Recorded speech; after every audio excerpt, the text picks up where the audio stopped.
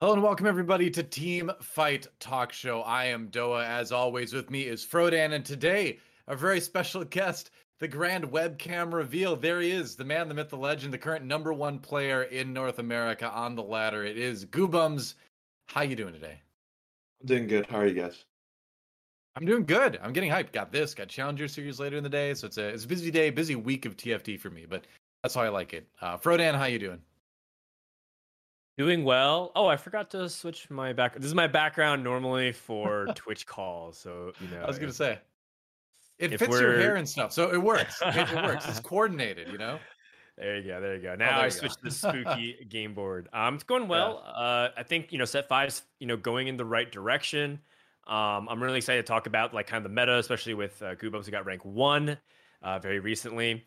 And it's much. And we also heard there's going to be no B patch this week, which is great because I think we've been talking about the show, or we've been talking on the show about how nice it is that TFT patches frequently, but it's been a little too frequent, I think. So Yeah. we need to simmer down and let it bake a little bit. So I'm having fun.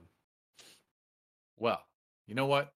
What we got to do first is get to know our guest, Guubums. Obviously, we mentioned you are #1 in the NA ladder right now, but for those who may not know, kind of give us a little bit of info about your gaming background. What other games have you played? What kind of led you to TFT and helped make you want to decide to go as hardcore as you have? What's your kind of competitive gaming history? Okay, well, like I'm pretty young right now, but I've been playing like League since very, very early on. I think like since season one, and then I've been somewhat competitive like all throughout playing League, and then I started playing like some collegiate when I got into university, which was fairly recently. But once TFT came out, I was like, all right, fuck it. I want to play TFT because like this is kind of like a game that suits me. I played like a lot of Hearthstone, a lot of like those types of strategy games growing up as well. And then like one that kind of like is with League IP, so like that was pretty exciting for me. So getting the chance to play that, I played in set one, I played in set two. I didn't go too hard. I got like I think diamond, something along those lines. But then in set three, with COVID hitting, all of us have like a lot more time. What better than to play a bunch of video games? And I got challenger for the first time then, and I guess here I am now. Nice, and it all just spiraled wildly out of control after that. Something like Love that. You're pretty well known in the community for your amazing body and fitness status. Can you flex for the cam? Can you look at the camera, your webcam, and flex for the fans? Just one. I'm pretty sure you guys do not want to see that anymore. I'm maybe almost 1.5 years removed from going to the gym. So hopefully when Mhm. COVID dies We down, all I just are, got yeah. I just got my first vaccine a couple of days ago. So maybe a couple Nice. months from now, I'll give you guys, that. I know how you feel demonstration. though. I mean, I had like an amazing body before COVID. Like my muscles were insane. Like my six pack was like the stuff of legends. I was like Leonidas from 300, man. Like it was without the beard. What sometimes with the blonde beard, but usually without the beard. Either way, it was great. And it fades away over COVID. You play a lot of games. You don't get to go to the gym. I know how you feel. Happens to all of us. Dan Can't knows too. describe. He's done the fitness thing from time to time, I think, as well. No, I've never been in the gym in my life. Goobums, talk to me a little bit about just what it's like competing right now. I think a lot of people have a diverse set of opinions on, kind of how set 5 has been, or even just the competitive format, because some players are like losing motivation to continue to grind because, it feels like their snapshots places are either locked in or they're locked out from being able to qualify. So, how do you feel currently about, TFT and what keeps you motivated to keep playing and grinding as hard as you do? Okay, like truth be told, I made the mistake on several weeks of not sitting. So I think like the fact that you really just only have to play 10 games, much like our esteemed Delicious Milk GG has been doing. You play 10 games a week, you sit, you get your top 5, top whatever, top 10 ladder spot, and you're chilling for the rest of the like all your snapshots, and you're almost guaranteed like a regional spot, right? I think like I lament the fact that we actually have that because like I don't like any systems that encourage us not to play. Like I want everybody, all the top players to be playing as consistently as possible. Everybody like kind of pushing each other. Like I preferred if that was the case. What I do like is that this set is a lot more competitive than last set. So we have like a lot of the top players are playing. If you look at the top of the ladder right now, it's all really well known names. I'm looking at the top 10 right now, and it's like you look at the top. I think like actually 15, and it's just like names of people that you expect to be at the top of the ladder, and I really really like that. But just like it's more competitive in that sense. But just like looking at regionals, I'm going to be worried if people are going to be like some like deserving people are going to be like left out of regionals. I don't really want to see that, but at the same time, I felt like last regionals was a little bit too inclusive. So it felt like if you were playing ladder at all, like really, really seriously, you're almost going to like guarantee making it in. So I want to find that middle ground between this and that, and I also want to solve like, or I prefer if they kind of like solve the sitting problem, but I seem to be having fun, so I'll take it. Too inclusive. Interesting. Hmm. Can you clarify that, and then we'll move on to the next topic because I know we're taking a while to get to the news, but I want you to Okay, clarify so that. last set in 4.5 regionals, like they let 32 people make it in. This set, for example, in comparison, they're letting 16. Like I think the nice middle ground would be like 24. Where like with 32, it felt like we had players who they deserve to make it in, but oftentimes like they would play at the beginning of the set for I don't know, maybe they played like one or two tournaments. I don't want to name names, but I'm pretty sure we all kind of all know. They played one or two tournaments, did really well there, and then they AFK'd the entire set 4, set 4.5. They played the last week going on to regionals, and boom, they're in. Like that, I feel like to me that's like a little bit too inclusive because once again, I don't really want like a competitive scene where you kind of get rewarded for just not playing any games, right? So I want everybody like I want every top player to be like playing as much as possible. Obviously, like people have work, people have school, people have streaming, people have their lives in their own way. But in terms of like purely competitive, I want the best players to be playing all the time, and that's what I mean by that, I guess. I Okay, like it. fair enough. Guubums is a real competitor's competitor. I appreciate that. Yeah. But it is interesting looking at the top 10 of the ladder right now. You do see it, the top 10 of the ladder right now looks like a set two top 10 or something like that almost. Like it looks like a little bit more of an old school top 10 when you see the names that are up there. But it's going to see what's going to be fun to see is how many people get through like the mid-set invitational, all that kind of good stuff. But let's move on to news. And we have some amazing news. It's the Skyglass Origins event. Oh, look. That's the saddest Pengu, man. I mean, whoever drew that Pengu really dug deep into like the depths of their soul to like they thought of like maybe when their dog was hit by a car or like some really sad moment because that Pengu looks like ultra sad. But the Skyglass Origins event, basically what it is you click on some windows and you get some poems. And eventually, if you click on enough windows and get enough poems, you get a couple sprays and an egg. So there you go. But it is fun. It is a nice little way to add a little bit of lore to the TFT universe, I suppose, and all that kind of stuff. And so I thought what would be fun is if Guubums picks a trait, and I will read the poem for that trait right now. I've got it open. I've got everything unlocked. So Guubums, what trait would you like to hear the poem for? I'll go with Dawnbringer since that's the one I'm playing the most of right Dawnbringer? now. Yeah. All Is that right. one of them? Okay. So Hopefully that's one of here's Dawnbringer, right? When night has reached its darkest hour, they hear the harried cries, and from the din of hard-fought war, the Dawnbringers arise. From searing spell to twirling axe, there's no wound they can't mend, but armed with gear that grants HP, they're certain to ascend. There you go. And if you like poems like that, you Well can done, also do DoA. the Skyglass Origins event. Well, they didn't Are ask you me to sure read you those for them.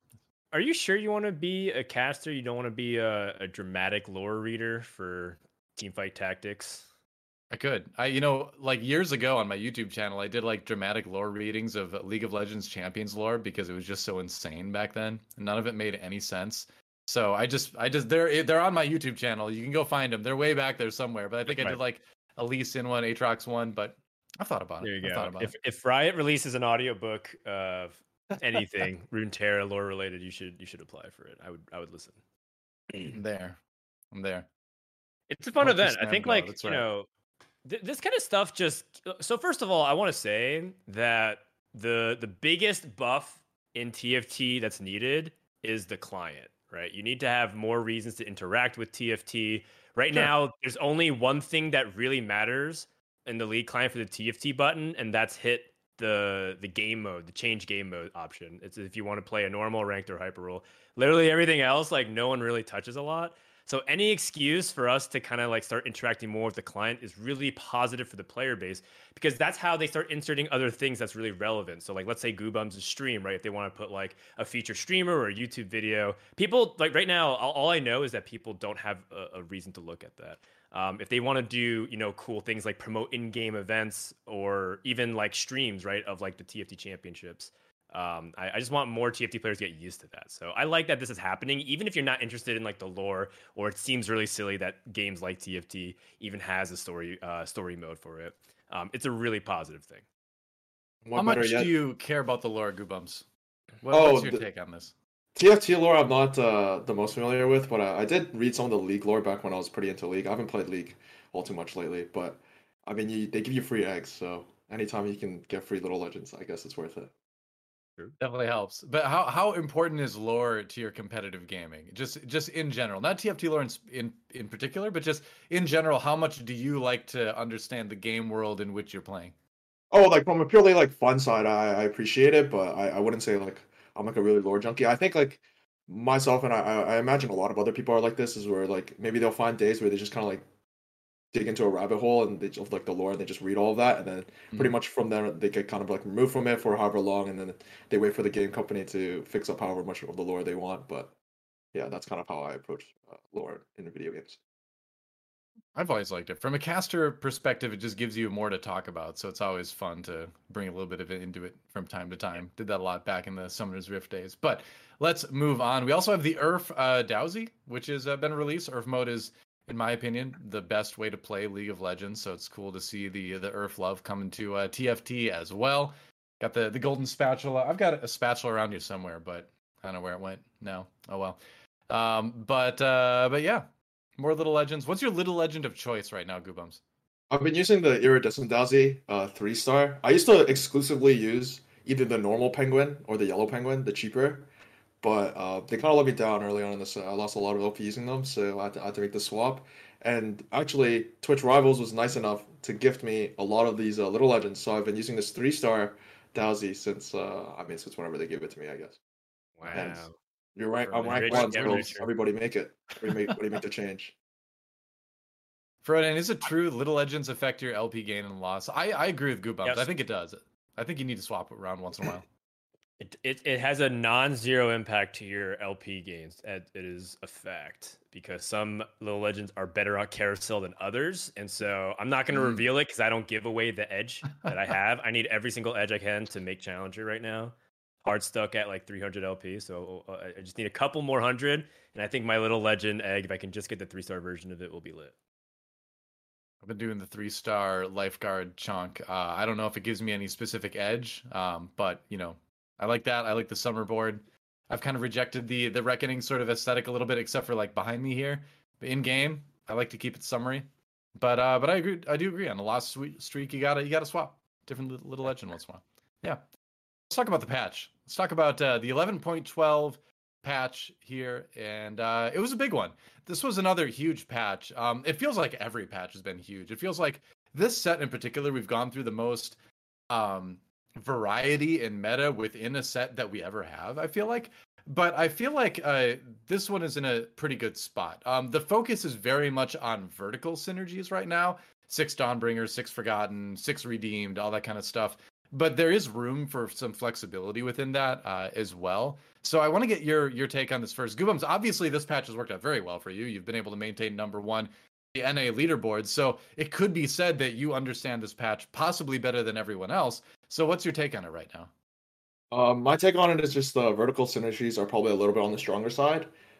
I'd say part of the reason why I excelled on this patch was because actually towards the end of last patch, for whatever reason, but I put it in my stream title too. I was forcing vertical Nightbringer or vertical Dawnbringer every single game until I figured something out. And I pretty much played 40 games on my main of either Nightbringer or Dawnbringer. And this patch we're seeing a lot of Dawnbringer, we're seeing a lot of Nightbringer. Something I did miss was Forgotten. So the previous time I was rank 1, it was actually done like I'd say 90% with Forgotten as well, 6 Forgotten. So I missed that early onto the patch, but towards the end of my climb, I was playing a lot of Forgotten too, which I think is a really good comp. And then, especially with more spats coming in with the new armories, that's like a really, really big change, the way the armory got changed. Playing verticals is like really strong, so you'll see a lot of redeemed here and there. Maybe you'll even see some like legionnaires, some skirmishers here and there, but it just tends to be, from my perspective, a lot of vertical synergies doing really well. Cool. What's your take on it, Frodan? It's a big step up from the previous couple patches, in my opinion, largely because I thought the reroll emphasis for 2 costs was definitely making the game a lot more stale than it needed to be. I am a little bit sad that it feels like Riven 3 builds have fallen off the face of the planet unless you're just like Omega high rolling. Like, we should add the caveat because there's always going to be one person in the comments or in chats like, well, I got a first place with this build that you talked about that's no longer viable. It's like, yeah, in TFT, if you high roll enough, yeah, any build is viable. But I really love the idea that, Yasuo and Riven have like this duality to them, right? Because they're like on the Dawnbringer and Nightbringer side, and they're like the 3-cost Legionnaire carriers of choice, and it's only really Yasuo that seems viable in that department. But outside of that, I'm pretty happy with the patch. I really like that Archangel / Archdemons feels more viable, that there's a couple builds that you can go. Some people like stacking Vladimir, some people are playing Warwick reroll. I think they're kind of memes, but sometimes it's really effective for you to land like a good top 4, top 2. Yeah. Thresh is a monster now, just as like a 1-star. Like, if you're talking about item carriers for like your Varus or even your Draven and whatnot, sometimes I just give Thresh the AD items and he whacks for like 1500 damage autos in one fight. I'm not sure like how much damage he's supposed to be doing, but it feels a little bit heavy-handed. But it's pretty dope to see like stage 2 carry Thresh. That's definitely one of the highlights of my patch that caught me by surprise. That Admirable, who you'll be casting Challenger Series with, it's like highlight. It's like, bro, if you get 4 knights and you just have Thresh as your carry, it's actually pretty lit. And I was like, all right, we'll try it. Well, Yeah, a it's lot pretty of the good. knights and the tankier heroes got some AD buffs, if I remember right, on the patch. But it's gonna be it's. I've always this entire set, man. I've thought like, is there a build where I can just like get Thresh to just like cast a lot and just blow people up, because he does do so much damage when he hits him with the chain that like I haven't played on I've kind of decided I'm not playing on an alt account this set. I'm just focusing on my main, just because of time reasons and things like that. But if I was playing on the alt account, I would definitely be spamming like Thresh carry games to try it out. Thresh carry, Syndra carry, because in any given set, there's always those builds that have not been discovered, right? There's always something out there that can be strong. Right now, I mean, in terms of things that I think might actually be stronger than people are really considering right now, is Syndra. I think there is room for Syndra carry, although things like redeemed late and all that can mess with it. But I think there might be something there. I don't know. Do you think? I'll ask you this question, Guubums, kind of on the back of that. Outside of the vertical, what do you think is the best thing to play right now? The non-vertical synergy builds. Okay, so I think something that's really, really slept on actually is A-bomb, because okay, honestly, I didn't even know Thresh yeah, got buffed, A-bomb's and some great of right these now. units were getting buffed. So like you guys telling me that, yeah, I think all the knights received an AD buff. But aside from that, yeah, so A-bomb received like a pretty hefty nerf, but so right now it hits like 2 units and then it stops moving, so it doesn't just explode your entire backline as soon as it comes out, right? And that was a pretty hefty nerf, and then it received a stat nerf on 4 and 5 A-bomb. But like I think A-bomb is like extremely, extremely slept upon. I think if you just play A-bomb, you play it similar to last patch. I don't think you can force it quite as hard as you could last patch. But if you get the A-bomb spat really early on, you play 5 A-bomb until the end of the game, you get your level 8, you get your level 9, you play your Teemo, Heimer, Yeah. Ivern, Volibear. Everybody, kind of knows that kind of combo, and you're good to get a first, right? Yeah. Yeah. So you just kind of do the same thing now. You're Yeah. There's a into couple it. different A-bomb things out there right now. I won a game yesterday with 5 A-bomb, 4 Ironclad Draven carry. And then there's also Riven, of course. You can even play the old school Vel'Koz style. So I do think A-bomb is very underutilized right now. What are you going to say, Frodan? Yeah, I would say that like flex traits in general got a massive buff this patch just because of the availability of the armory. Like that's nothing that's not being said on this little infographic that we just showed up for 11.12 patch notes, is that the armory changes makes emblems a lot more consistent. And that's something that I think we missed, just like to talk about Abomination, because we saw all the nerfs to Brand and obviously Abomination as a trait. But because Abomination is naturally pretty flexible with 3 all the way to 5, it's exactly as what you two described it. You can use A-Bomb as just like an item holder. It can be like your temporary carry, and you can transfer items. Or you can just stick 5 A-Bomb plus like good legendaries, which is what Guubums has basically described, and also has been kind of slowly rising up some of the meta charts in terms of the data sites. So, and then, like 4 Ironclad is pretty obnoxious if you're able to get it and people don't have like a Last Whisper. Even if they do have Last Whisper, there's just like a lot for them to cut through. And of course, Mystics are just right now the flex trait because AP power at the moment. So, yeah, overall, I would say that if you enjoy playing like a lot more flexible with your traits and not necessarily just going vertical, like that's definitely the tree to lean into. Yeah. It's good to stay open. When you get that early Abomination opening, it's like it's worth considering at least, for sure. Any other things stand out to you, Goobums, with set 5? Do you find yourself playing pretty flexibly right now, or do you find yourself sort of focusing on one or two synergies in particular? Well, if you know anything about me, or if Chad knows anything about me, you'll know that like I tend not to be too much of a flex player. I do like I lean towards like 1 to 2-ish comps always, and then I just hard like at some point in the game I commit. I'm like, hey, this comp is good. I'm hard forcing this comp, and it doesn't have to be like the meta S tier or S plus plus tier comps. It'll literally just be a comp that I want to play, Yeah. and the way I do it is like I'll play it until I figure it out, and if there's nothing to be figured out, then I'll just stop playing it because it's not gonna work. But I really like hard forcing like a couple trees, and then I don't deviate too far from those trees, but I'll find a way to like get to those trees from like kind of weirder spots, or maybe even like get out of those trees on like a transition in some of the weirder spots as well. All right, cool. Well, Frodan, Goobums, I think it's time to move on to another segment, everybody's favorite segment, of course. It's called Agree. And we've got 4 questions today to agree or disagree with. Goobums, I think you know how this works at this point. So let's take a look at the first question here and see what we've got. The critical strike change has been positive and should stay for future sets. Agree? Yeah, I agree with this. I think critical strike. Okay, so a huge thing with critical strike, like with multipliers, the way like DPS multiplies in the game is that critical strike was actually 2 multipliers in one. Because whenever you build critical strike, like IE, JG, Last Whisper, all this fun stuff, you get both crit chance and oftentimes you get crit damage as well. And something that like people don't realize that crit chance obviously multiplies with crit damage for more DPS.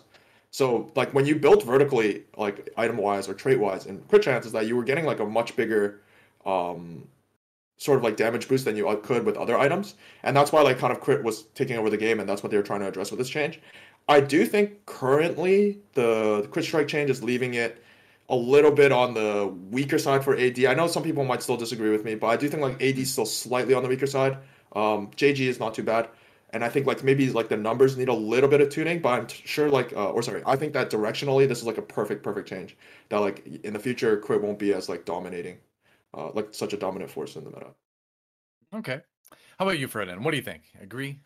It's just the easiest agree. Like the numbers are way out of control in a lot of games. That like I think I play a lot of Hearthstone Battlegrounds, for example. Numbers are out of control there.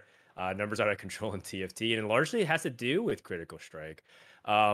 Maybe we even get to make Vayne a reasonable unit, right? Because part of the reason why she just kept getting nerfed and nerfed is because like for 8, she just like what 30 or 48 here now. It's like so small.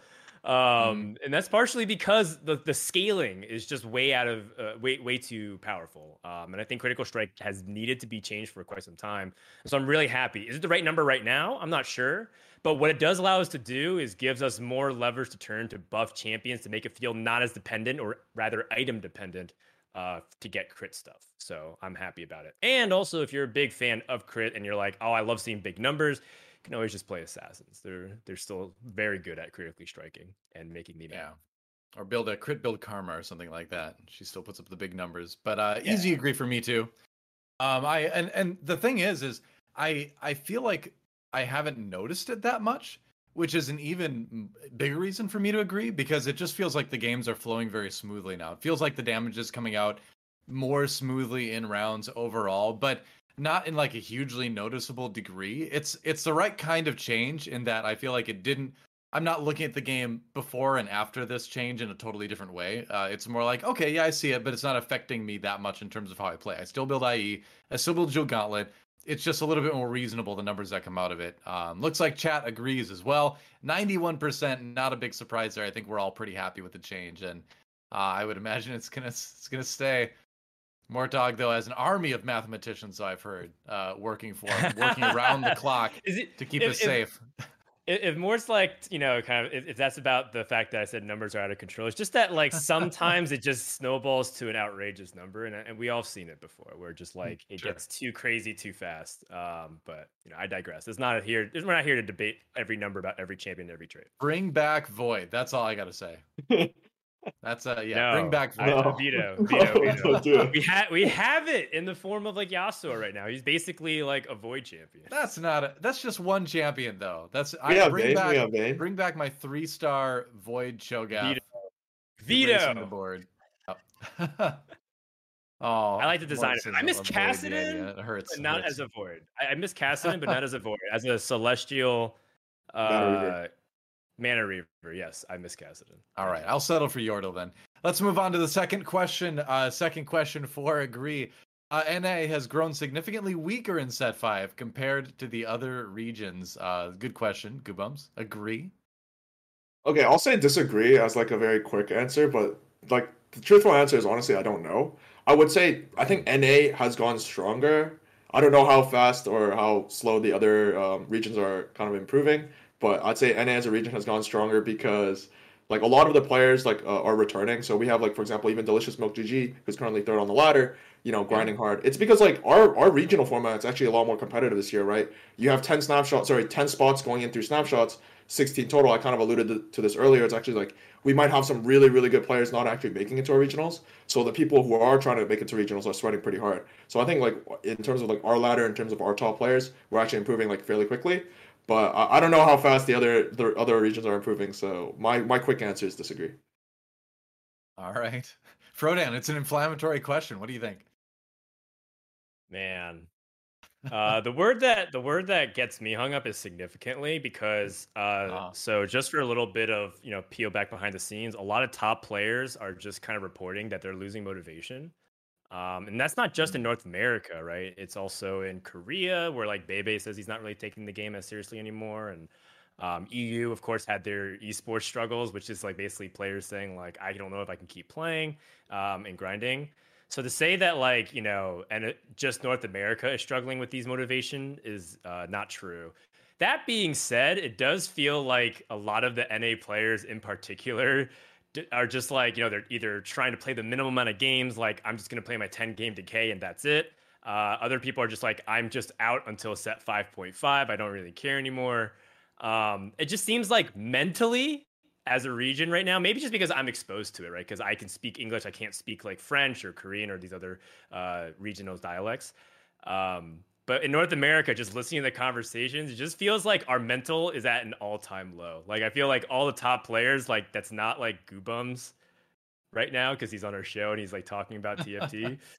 It just feels like it's kind of like, going down. The stonk chart is just going dipping lower and lower.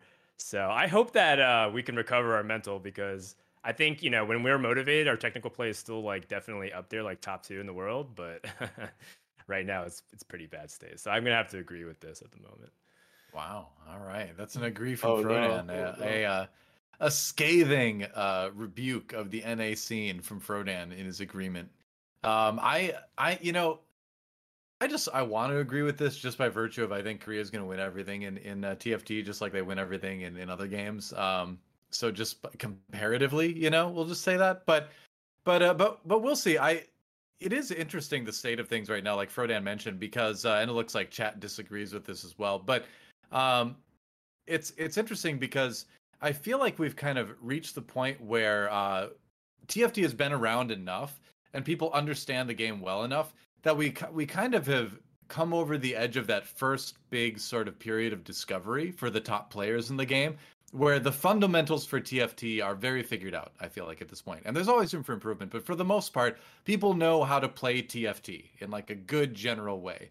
And so then the discovery depends a lot on the set mechanics, right? And where set 4 was so good, like pretty much everybody besides Delicious Milk loved set 4. And yeah, I loved it. I thought it was great. And so set 5 coming into it, the meta being very all over the place, the items being a little bit all over the place at times, I think hurt people a little bit. But overall, I get it. I get why there's a little bit of a lull. I'm not super concerned about it, and the significantly is a good thing to focus on there too. So I'm gonna disagree with this because while NA may have grown weaker and more and into a bit of a lull, I don't know if it's significant. So I'll disagree, but it's very, I might even put agree, disagree on there. You might want to give me both because I'm a little bit on the edge there. Yeah. Don't talk about show and kill. I disagree with your disagree, but not necessarily because of your overarching point, but because a lot of people didn't enjoy set 4, but apparently, I mean, okay, here's the thing though. You go to like set 4 is great. The Set 4 is weekly fantastic. rant threads. only by the nature of like I just know people, a lot of people who didn't like it as much, and they thought like they Sure. think set 5 a lot better. But I met those people too. just want to say that it is just hilarious to me that, you know, in these rant threads that I see like on subreddits or in forums, etc., it's just like everyone who loved Chosen comes out of the woodwork and just talks about how like set 5 has made me appreciate Chosen so much more because like Ironclad is such a terrible trait. I hope they remove it because it's not good for flex players. And I'm just like, I don't understand. This is like naturally a flex trait, and Chosen. All right, I'm not here to rant about that and game design decisions, but just like if there's anything that tells me that like the general complaints and public sentiment does not understand like balance and game design, it's just reading their retroactive rose-tinted glasses about their commentary and post-mortem about set 4. It's just hilarious to me. That's all. Hey, well, I supported set 4 from the very beginning, so I'm all for it. I've been firmly on one side of the Chosen debate from day one. But for the record, I love let's Chosen move too. on. So. You did or you didn't like it? I did. I didn't hear what you said. You did? Okay, yeah. Guubums likes Chosen. There you go. Let's go on to our third question here. Playing flex is overrated. This is a great question that we got Guubums on here for, I guess. Forcing comps requires equal amounts of skill. Agree? Okay, so this is like, yeah, okay, I'll say agree, like straight up. Okay, playing flex is aside from best in slot, is one of the biggest buzz terms in all of TFT. Because everybody tells you, I don't know why, every single person tells you, like low elo, high elo. Okay, maybe not like the top elo players, they're like, you need to play flex, you need to play flex. The way people see flex in TFT is so differently, it's just so different from like how flex should be seen.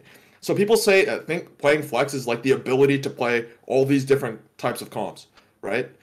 But like playing flex, like the value of playing flex in TFT has nothing to do with being able to play a bunch of different comps. In fact, if you know how to play TFT, if you're good at like you're a top level player, challenger player, GM player, it doesn't matter. You'll be able to play a bunch of different comps because you can assemble the units that you require to put into the comp. Where playing flex is valuable is like the little like nuances inside like the comp you're playing or inside the spots you're given that you can like fit in an extra unit here or there. Like, oh, maybe like these two units work well with each other even though they don't necessarily have the best synergies. Or like given like the units given the units you're given within like a certain spot in a game, being able to find the best combination to use those units. Like that's an element of really good flex play. But like yeah, I don't think like playing flex the way people kind of see it is like definitely not what I like agree with. And then forcing comps requiring equal amounts of skill, I don't even know. But I was just kind of focused on that first one. The flex one is that one.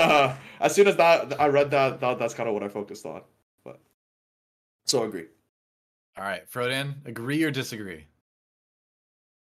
It really kind of depends on what you define or like how you define words like skill in TFT, because there's a lot of ways you can express skill, right? If you think people like to compare TFT to like card games, there's a lot of different win conditions in a card game, right? Obviously good technical play, but also like deck building and preparation and all stuff like that can also lead into it. So it depends on what you value as a skill expression moment in TFT.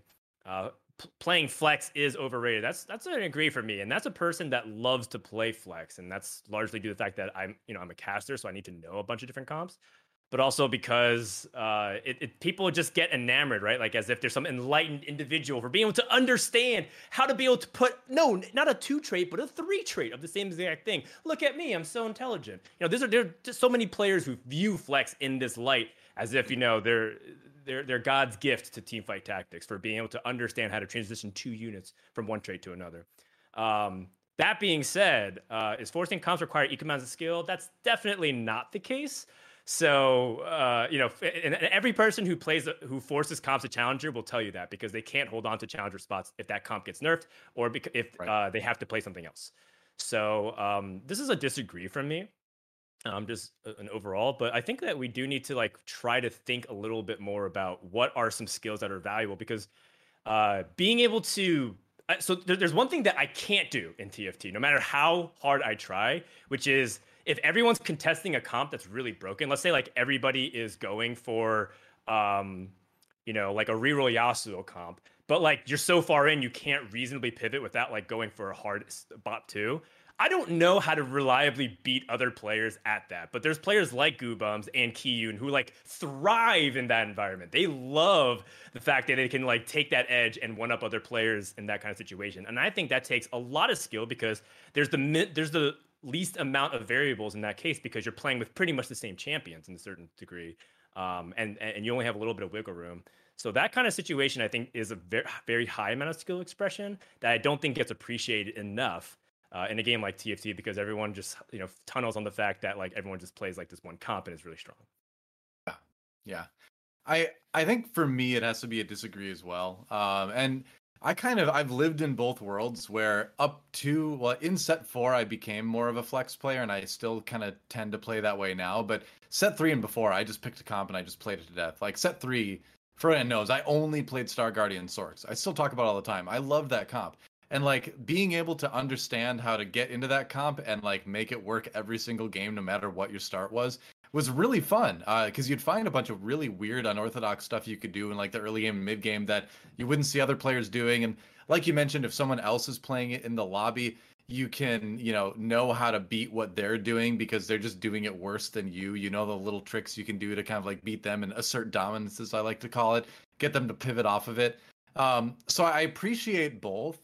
I do think playing flex in sort of the traditional understanding of it, which is just having a broad understanding of the game, is overall more skillful slightly, but it's just a different type of skill, So it's hard to really say. So it's hard to really like nail it down. So that's why I disagree. It looks like chat disagrees as well. But I like our questions today. I feel like each question we've had today could be like a half-hour conversation in itself. This is fun. But let's take a look at our fourth one. Our final question here on Agree. This is the best patch, in parentheses, fun, skill testing, balanced of set 5 thus far. Guubums, what do you think?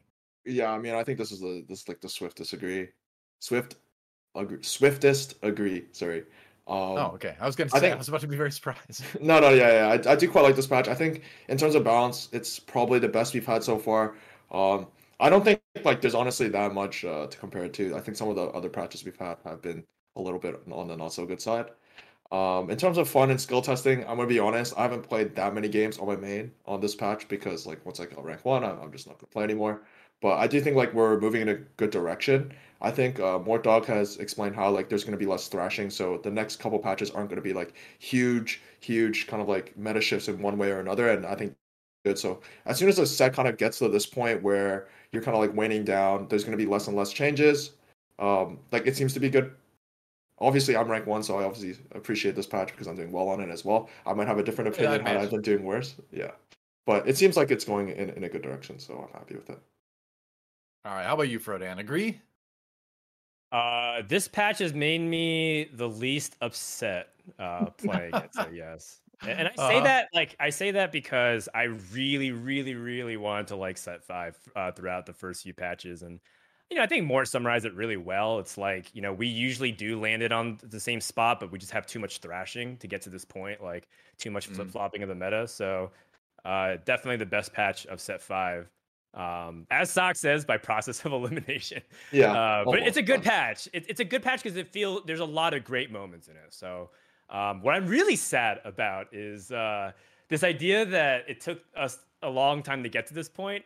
And as Grand Vice was saying, it's like we're in a good spot now, and then what's gonna happen? And like when the mid set drops, right? 5.5, we have to redo it all again. So I'm cautiously optimistic about it. I just really like the direction set 5's in at the moment. I hope it doesn't change too much. Yeah, I think I'll agree with this one too. It feels like it has a good amount of flexibility. It doesn't feel like any one thing in particular is oppressively strong.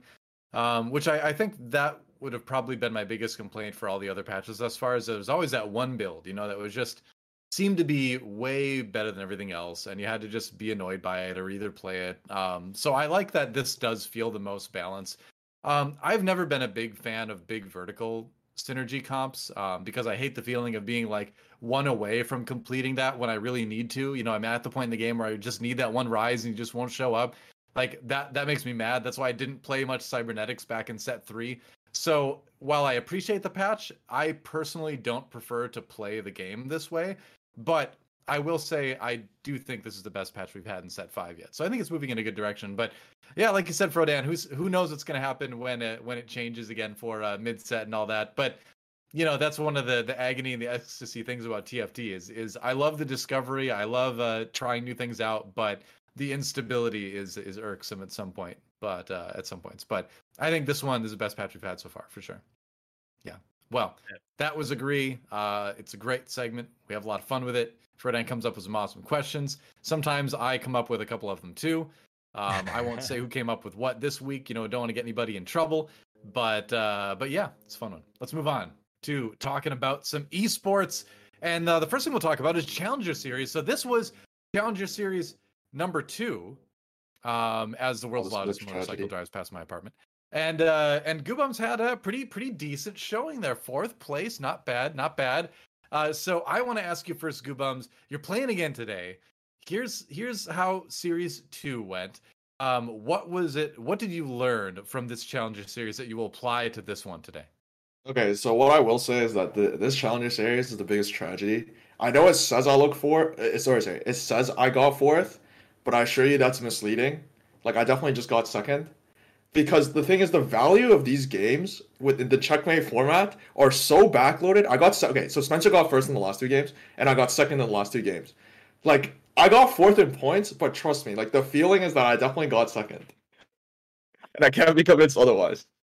Because, whatever, you can go 8-8, and then if you go, win, then, you might have, you either go 1st, or, depending on when they cut off the line, then you go, 8th, right? All the importance of the games are all backloaded. So you can do terribly in the first games, or you can do, excellent, and then as long as you do excellent on next games, it doesn't matter. Whereas, if you go, 1-1-1-1-1, or sorry, 1-1-1, and then 8-8-8, even though your point total is probably going to end up in, 4th place, well, realistically, you just went 8th because the only chance of winning is if you go 1st on the last couple games, right? So do you? But you performed. Wait. Okay, go ahead. Guubums, you performed better in the second half of the day here. So if you talk about the emphasis on backloading here, okay. So you're saying that wait, hold on. Before you do that, are you advocating for more spread out importance of games, or are you happy with that? I can't tell if you're actually approving or disapproving of the format. Before I continue. Yeah, honestly, I'm not sure. Just all I wanted to say was that it felt like I got a 2nd and not a 4th. I think this reflects he a lot weaseled of his way out of that one. Okay. This is a positive mental attitude that I appreciate about Guubums. It's the stats say 4th. No, it's a 2nd. And if you can carry that mentality forward, I think you'll go far in life. I like it because if you're not 1st, you're last. If you're 2nd or 8th, you're 2nd. I don't know. Yeah. Good job, Guubums. There you go.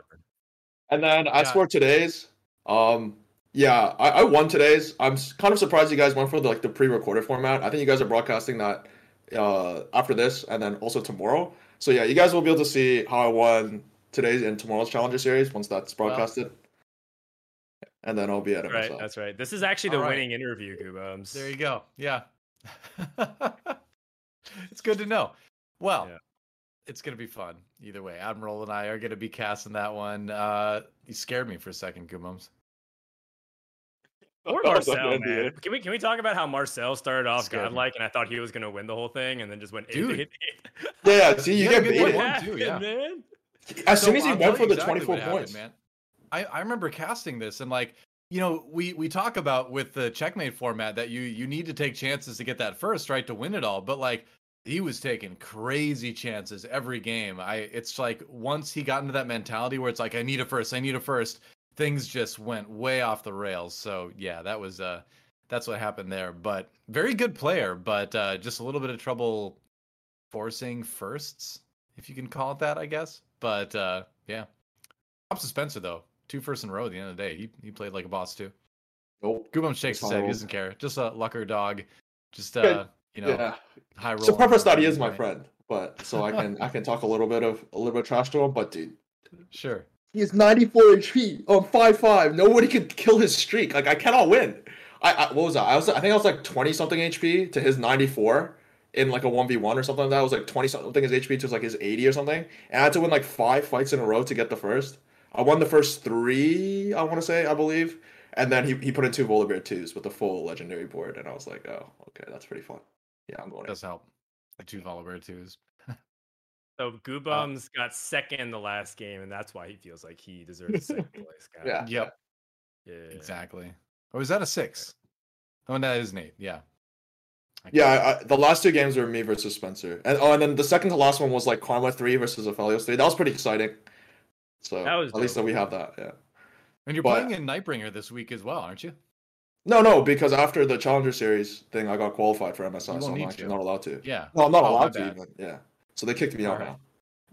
Obviously. Oh, I was looking forward to that. Oh, well. Well, just for the sake of theory crafting, if you did happen to be playing in both, they're kind of different formats. So how do you sort of like look at approaching that as far as do you, or let me backtrack a little bit. I'm just curious about your tournament prep in general. Do you do a lot of research on other players in your lobby? Do you try to play around other people's playstyles specifically, or do you just kind of say, I'm just going to treat it like ladder games. I'm just going to do the best I can, et cetera, et cetera. What's your approach? Okay. The truthful answer is the thing is I know a lot of the top players, right? Like both personally and just from playing like against them on ladder. Sure. Like I know most of their play styles, I know most of the comps they play, kind of like going into it. So in terms of like, do I do ladder research? The answer is like no. But the thing is like, and then you ask like, how would I prepare differently for a Challenger Series versus a Nightbringer? On the first day of Challenger Series, I just want to play my game, right? Mm-hmm. And then whatever, if I make it through, then it's a little bit different. The thing with the Challenger Series Day 2 format is that it's, like I said, I mentioned earlier how like the importance of the games are very backloaded. So you once again, you just play your game. First 3 games, I went what is this? This looks like a 7-3-7, which is obviously pretty bad results. But then on the last couple of games, you just hard first rate that you make risky decisions because like quote unquote you have a 1 in 8 chance of winning the lobby, and all that matters that if you win or not. Like if you go second, it's the same as going 8th, right? So you make really risky decisions that nets you a higher chance of going first, and then you just play for first on your like as soon as you're qualified. And the interesting thing is like even if you're not qualified and someone else is qualified, you kind of have to play almost for that first rate play style too, because you're trying to deny other people who have qualified, who are unchecked, from getting that coveted checkmate, obviously. So, and then as for Nightbringer, it's going to be kind of, I would say, similar to ladder. I'm playing against mostly ladder opponents, I think. Just like people, if I queued up in a solo queue game, I would see a lot of these players on ladder. So I'm going to be playing similar to how I would play on ladder, and then hopefully I just top 4 like almost every game. And then if you do that, you're good to kind of just make it into the final day, and you're good to make it top 2 most of the day as well. True enough. All right. Anything to add, Frodan, for that? I'm just jealous that Guubums knows all the top players. Hangs with the hottest dudes who wear the freshest clothes. He knows them. They know him. He's got him on speed dial. You wouldn't say that to him at LAN. No, it's I'm excited for it, and I'm gonna be watching tonight. So go crush it, DoA. I will. All right. So EU qualifiers. Also, we got a bit of news about that. They've got their tournament going. I believe it's going. When was it? Yeah, it's been going for a little while. We're in the latter stage at least, but a little bit more money for EU across the board. You can see the breakdown right now. I know. We're talking about EU, yeah, but EU, right? Slowly but surely, we're taking baby steps in the region on the esports side. I guess we're kind of getting there. I don't know. I only really pay attention to NA and sometimes Korea, but what do you think, Frodan? I kind of want to just lay it out. I just wish that the EU esports team loved the community the way that they loves TFT back. You know what I mean? Like I think the way I feel like the EU community is just like they're so dedicated, they're so hardcore. They organize their own events, they regionalize their own competition. They, do all this really fun stuff to activate for it. And it feels like what they get is fewer spots and fewer chances and less time and less communication than everybody else. And they perform so well every single world championship so far. And it just feels like what it is that there's some conspiracy that EU is doing too well and we need to equalize the field. That's like the only, it's not the explanation, but that's what if someone told me like, oh, that's actually what's going on, I'd be like, oh, that makes a lot of sense, because like a lot of these decisions and details do not make sense. That being said, I will say that I'm very grateful that the Riot esports team, the EU representatives, did come into some of these discords, listen to the feedback, and there was some. Let me tell you, if you were disappointed with Floyd Mayweather versus Logan Paul, y'all should be so lucky to one day read the conversation with Gunmay and Fluffy versus the Riot esports team. I mean, that was some heavy blows and punches being thrown. No words were minced whatsoever. They were just saying some really inflammatory and rough things, and they handled it really well because, understandably, the EU players are very upset and frustrated. And the Riot team, they're not going to pretend like they didn't mess up with that. So they owned up to it. They improved some details. But I will say for set 6, like, I don't think any more apologies is going to be accepted, period. I think we got to get it right for set 6, okay? Like, set 3 was complete pass because it was just like our first attempt. Set 4, I mean, we gave a bunch of feedback and we want to see the changes. And set 5 was not exactly the changes that we looked for whatsoever. But set 6, trust. We got this. There you go. All right. Well, anything to add? Any opinions on the EU esports region, Guubums? Yeah, I mean, honestly, it just looks like a joke. Like, you know how I mentioned, like, I don't like it when, like, the system or like something encourages players not to play. I don't think there's any system that encourages players not to play harder than the EU players, or sorry, the EU system encouraged the EU players not to play. So, like, they're literally AFK the entire set up until, like, I think last week. And then, like, some of the players obviously have to catch up some 1000 LP, get back up on the ladder to get their chance at the regionals. And I mean, the scary part to me is the fact that, like, they're not even told, right? Like it's like a surprise. It's like, surprise, you guys have regionals, enjoy. And, like, you give them like a couple weeks leading up to it, maybe that's a little bit better. Or like give them like, oh, you guys should probably start trying at this week. But it's like, nah, it's actually just like a surprise. Enjoy. And maybe we just let the NA team take over EU. I mean, I know they're busy. I know they've got a ton of work, but like Giant Slayer TV. Yeah, maybe just let Giant Slayer take over EU too. Why not? I mean, it sounds very campy because we're on Teamfight Talkshow hosted by Giant Slayer TFT. But, no bias. The reality is there isn't an organizer like that Riot can go to that will be willing to do that.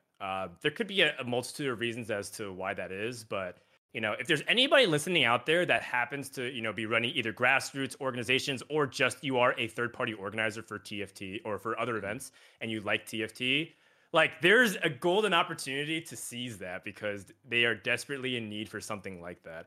EU has its own set of challenges. There's like regional barriers, there's languages, there's all these different things that are very tricky.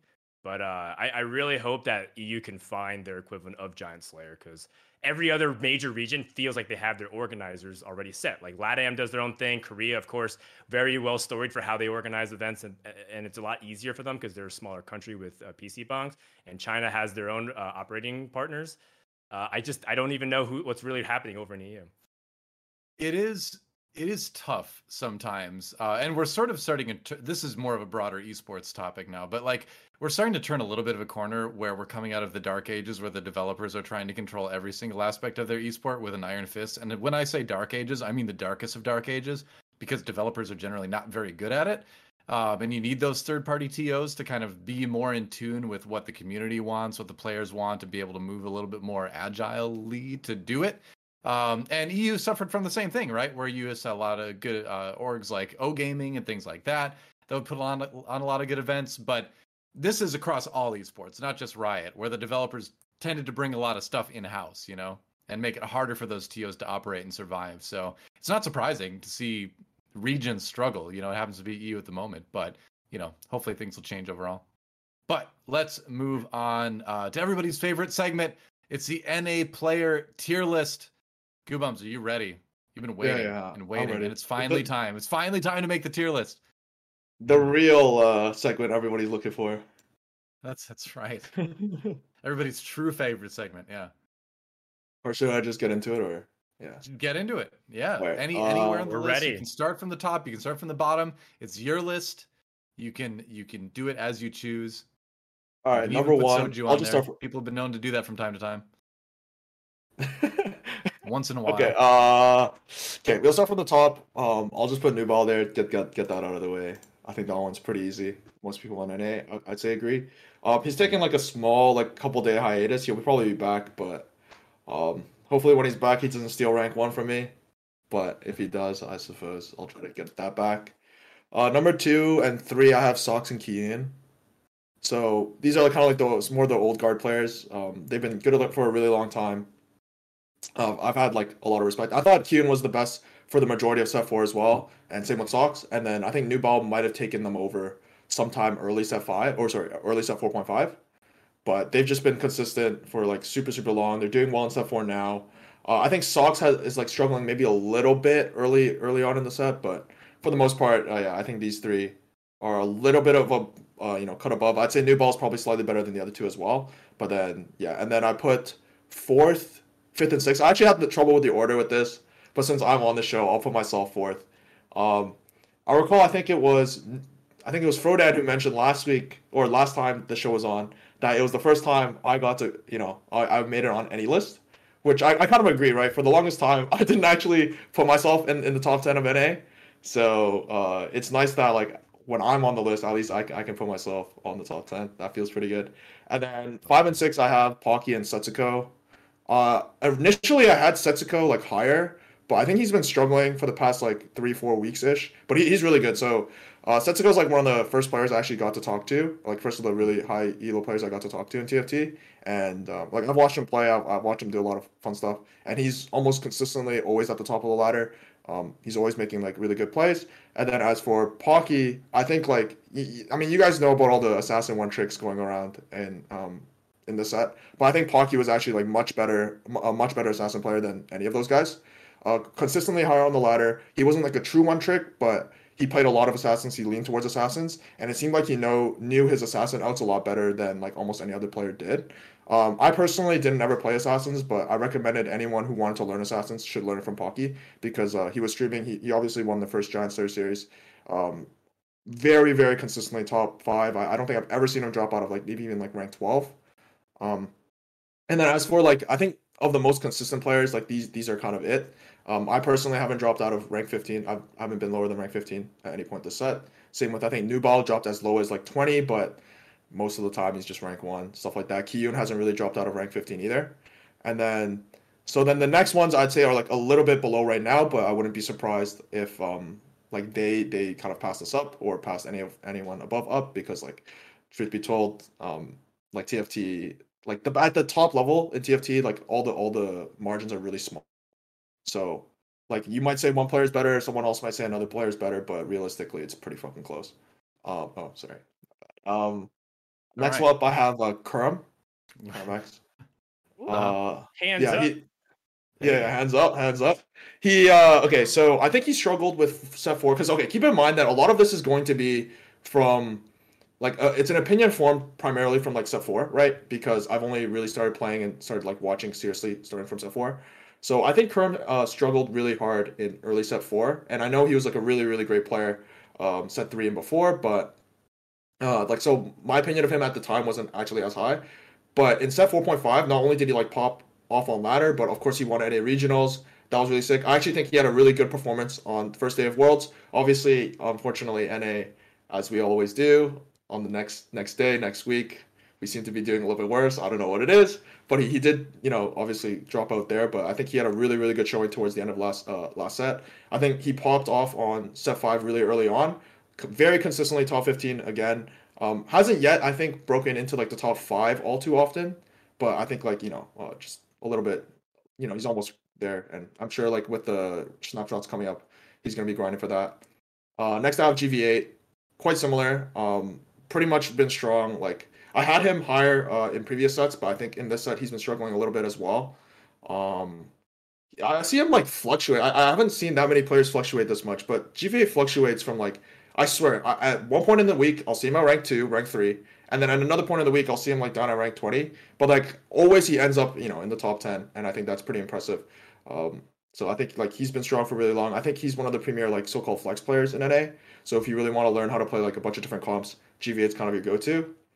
And then the last three, I have it split between Spencer, Bertosaurus, and Robin. I think I have Spencer at 9, and then the 10 spot is kind of like where I struggled.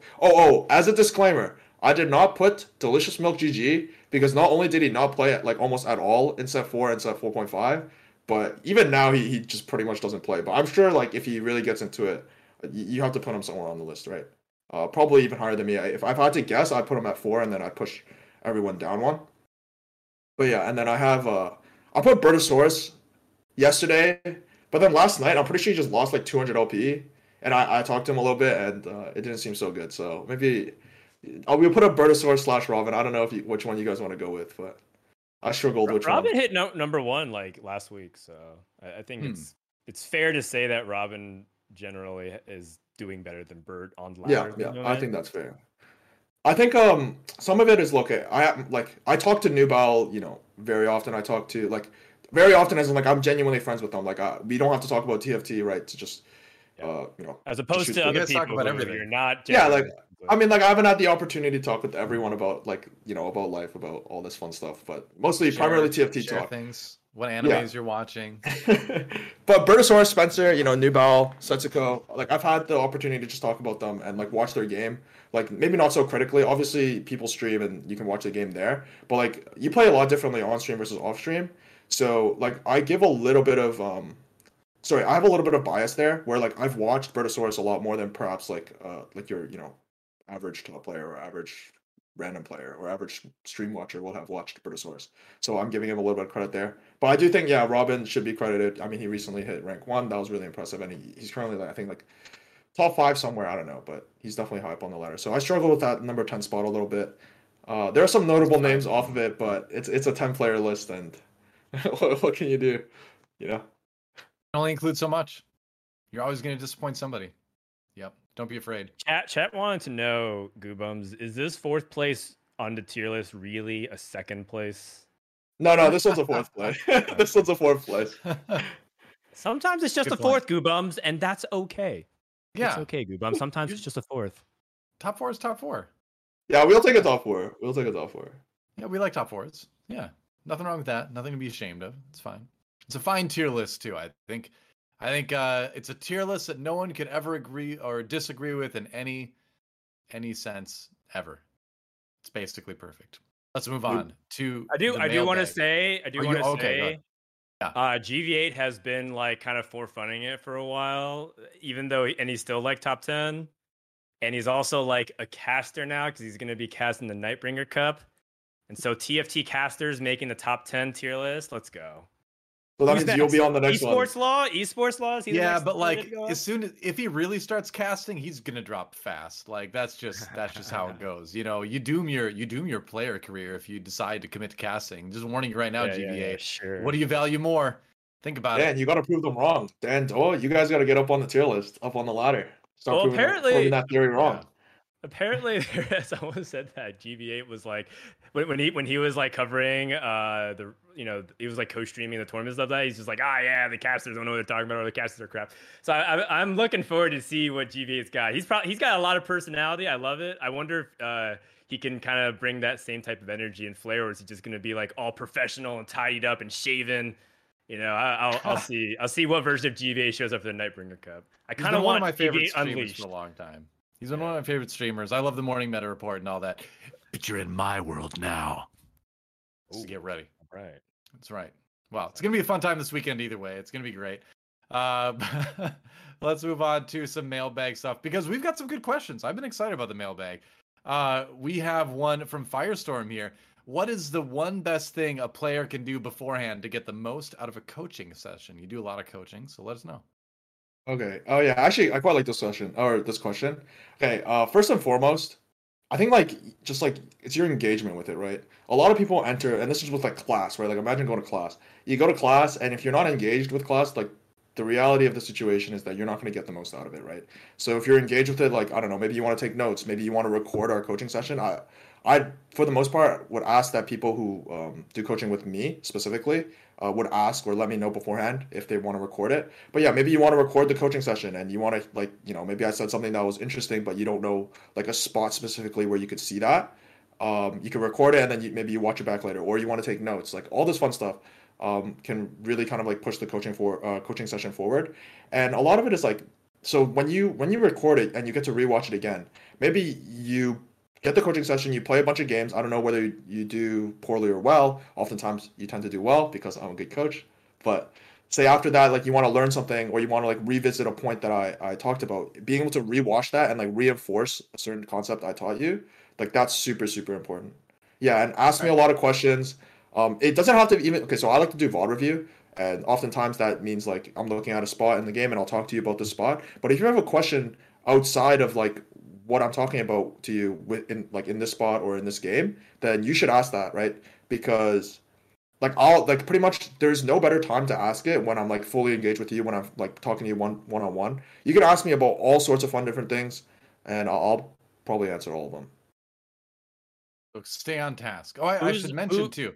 Speaking of staying on task, I forgot to mention, Guubums will be picking a question from chat to also give an award to, which is $10 over PayPal, I believe it is. So you can spend a little legend eggs, I would imagine, is what it's going to end up on.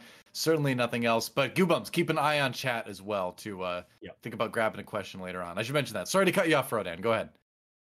No, it's good to remind people that we're literally giving out free money. So all you have to do is just ask Guubums a question, or I don't know, maybe split it with him 50-50. Yeah. DM Guubums and have him pick your question for $5, and then there we go. Brilliant. Right. Guubums, I have a follow-up question to this. Who has been your best student that's a prominent member of the community? 'Cause you've coached a lot of people, but you've also coached a lot of players who are like, kind of still like trying to learn the game, but you've also coached some high-level challenger players. So out of like all the prominent people in the community, who's been the best student? Okay, oh God, I don't even want to say this in case he's watching. Hopefully he's not, but it's gonna be DQA, right? I met I first talked to DQA at the end of set 4, and at the end of set 4 is probably like when I would start to say like I'm kind of like pushing that like a really good player status. I don't think I was quite there yet, but I was kind of like getting there. I was high up on the ladder and I was doing really well with Ari comp. So a lot of players probably know me as like an Ari.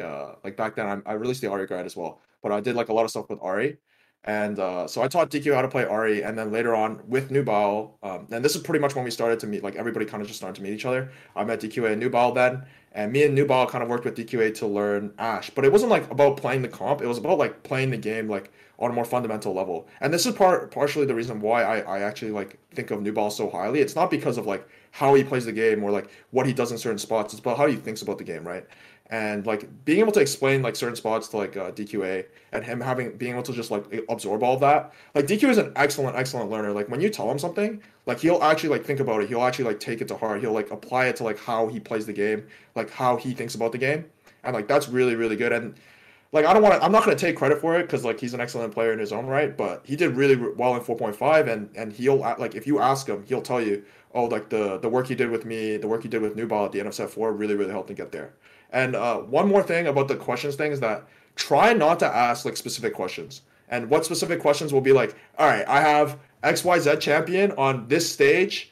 What the fuck do I, or sorry, what do I slam in this spot? It's like, well, honestly, I don't know your spot. I don't know what other people are playing. I don't know how much HP you have. I don't know how much gold you have, all that fun stuff. I won't be able to answer your specific questions, but like generalized questions, you really want to like, the like conceptual questions, those are really important. Yeah, sorry. Right, makes sense. Get carried, DQA. That's what from Guubums. Get carried. All right. I love that about the TFT scene though, is that in other esports you see this a lot too, where top pros will advise and coach other pros, but you don't really hear them talk about it very much. Where in TFT you hear people talking about it all the time. You see it on stream and all that, and so it's neat to sort of see that be like out in front of the fans, out in front of people to watch.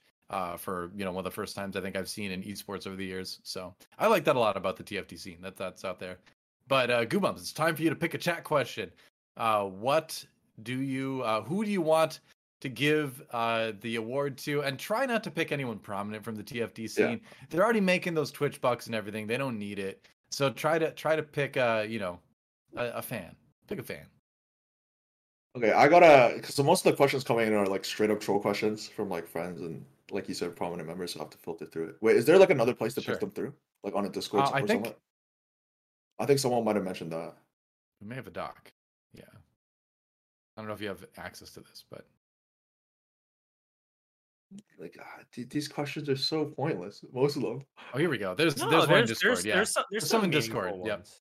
There's some meaningful ones. Oh, Cheers, okay. you two. I like one, but I'll look at the Discord questions as well.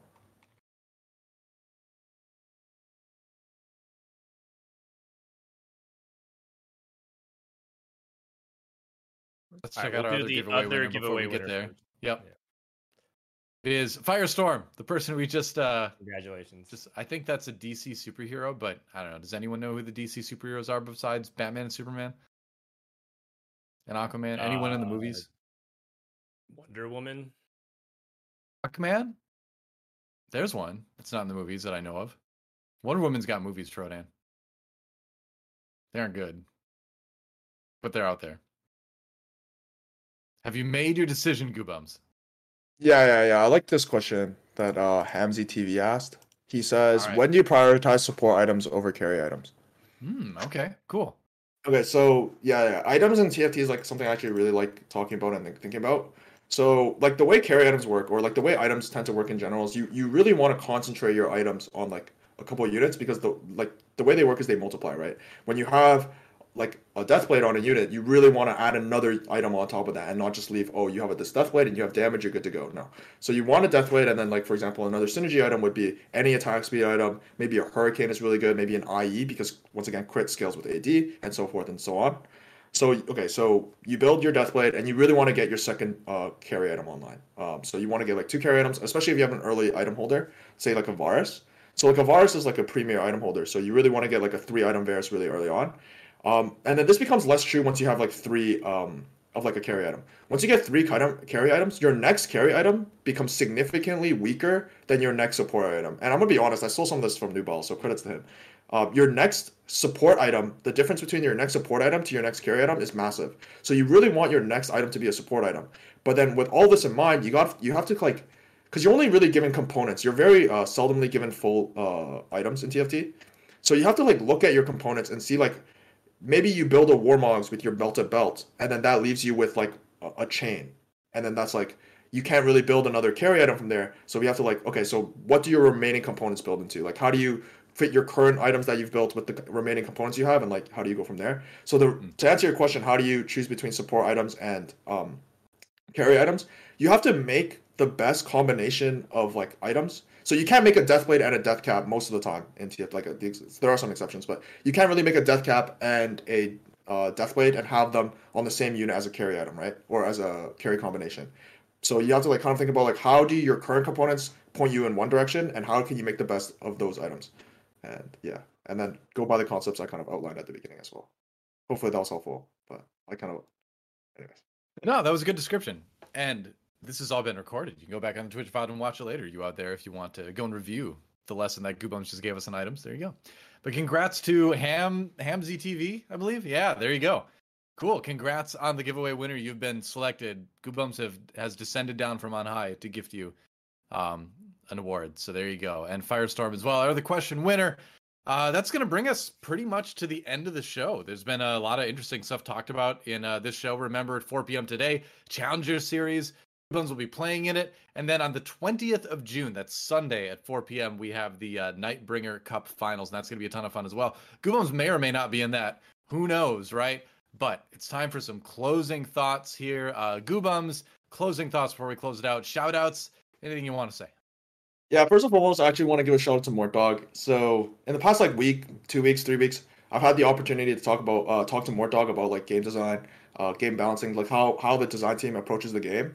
And I know Mort Dog gets a lot of scrutiny from like a lot of people who I want to say don't really know what they're doing, but they tend to be more passionate, right? Or else you wouldn't really kind of like go out of your way to grief the game designer.